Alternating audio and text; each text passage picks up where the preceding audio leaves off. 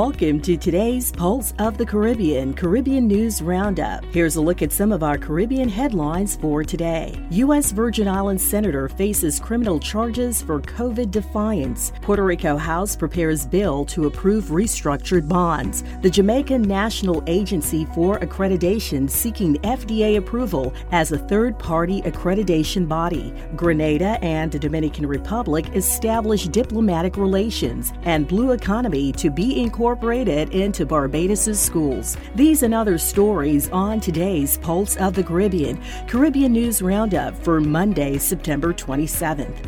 We start our report today in the U.S. Virgin Islands. U.S. Virgin Islands Attorney General Denise George announced the filing of criminal charges against Senator Marvin Blyden for willfully exposing the public to a contagious disease after testing positive for COVID-19. Following the DOJ investigation, Senator Blyden, a St. Thomas District Senator, is alleged to have tested positive for COVID-19 on September 15th and was ordered to quarantine until September 25th, according to the Department of Health. But members of the community witnessed Senator Blyden out at an event at the Tillett Gardens on St. Thomas on September 18, when he should have been at home quarantined away from the public. DOJ Special Agent Keisha Michelle of the Virgin Islands Department of Justice worked closely with investigators from the Virgin Islands Department of Health and other agents from within the Department of Justice to investigate the allegations against Senator Blyden. After a thorough investigation, the Virgin Islands Department of Justice filed charges in the Superior Court late on Friday afternoon against the senator for violations of 14 VI Code 886, exposure in a public place while infected with contagious disease. Attorney General Denise George announced no one is above the law. Willfully exposing people from within our community to this potential deadly communicable disease is not something that should be brushed aside. We all have a duty to protect our fellow Virgin Islanders, and elected leaders are not exempt by status or position from the law. The Virgin Islands Code states, whoever willfully exposes himself or another afflicted with any contagious or infectious disease in any public place or thoroughfare, except in his necessary removal in a manner the least dangerous to the public health, shall be fined not more than $200 or imprisoned for not more than 1 year or both. Senator Blyden has been summoned by the Superior Court of the Virgin Islands to appear remotely on Zoom and answer the charges on October 1st, 2021.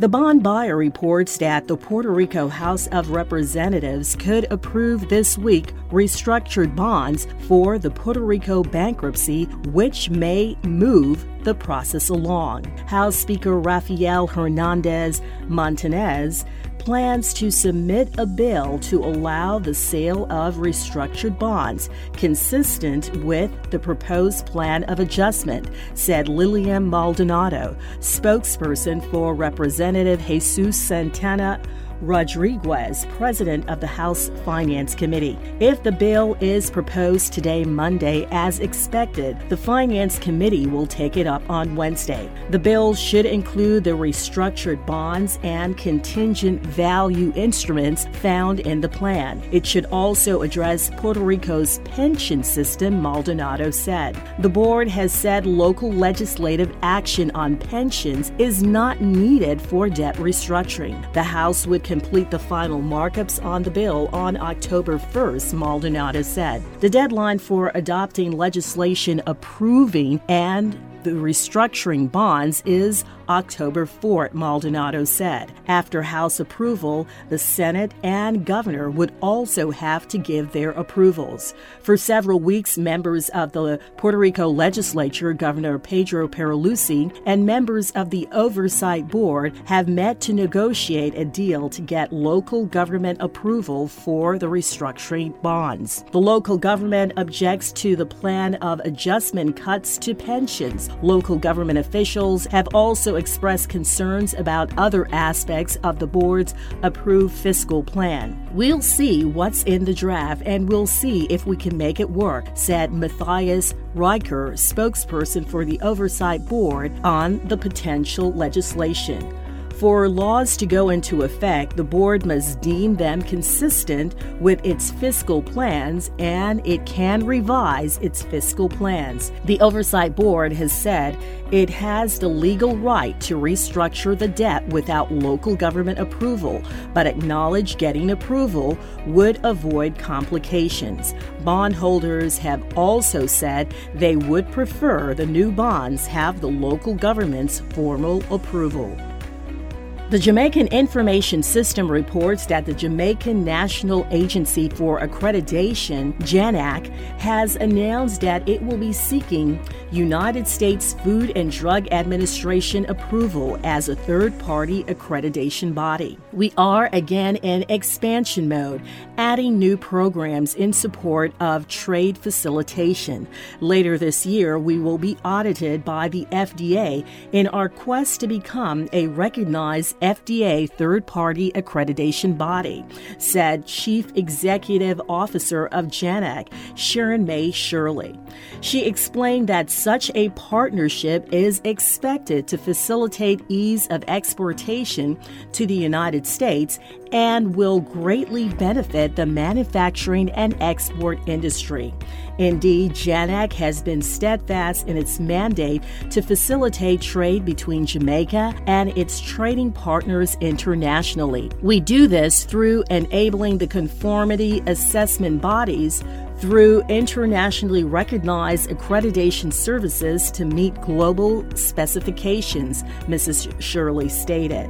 She highlighted that over the last 7 years, JANAC has exponentially increased the number of entities accredited to international standards in Jamaica and the Caribbean region and is represented in at least 10 Caribbean states. Quality continues to be a driver in our economic transformation. It is for this reason that JANAC is committed to improving and expanding its service offerings. We are humbled to be contributing to national and international plans for the global advancement of accreditation and quality infrastructures, Mrs. Shirley concluded. The St. Kitts Nevis Observer reports that in a joint statement, the executive secretaries of the United Nations Regional Commissions have called for enhanced regional cooperation to develop nature-based and technological solutions for capturing CO2 emissions from the atmosphere and ensuring its long-term storage. The regional executive secretaries include the Executive Secretary of the UN Economic Commission for Europe, the Executive Secretary of the UN Economic and Social Commission for Asia and the Pacific, Executive Secretary of the UN Economic and Social Commissions for Western Asia, the Executive Secretary of the UN Economic Commission for Africa, and Alicia Barcina, Executive Secretary of the UN Economic Commission for Latin America and the Caribbean.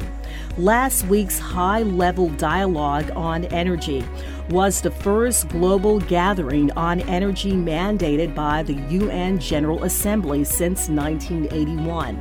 It gives all member states an opportunity to demonstrate their commitments and actions to achieve clean and affordable energy for all by 2030 and net zero carbon emissions by 2050. Time is running out to avert a climate emergency.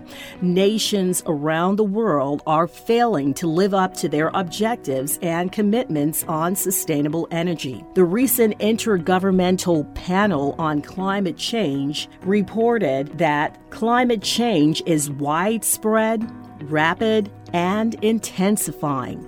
The UN Secretary General Antonio Guterres called it Code Red for humanity. First of all, we must protect our precious carbon sinks, which include forests, oceans, and wetlands.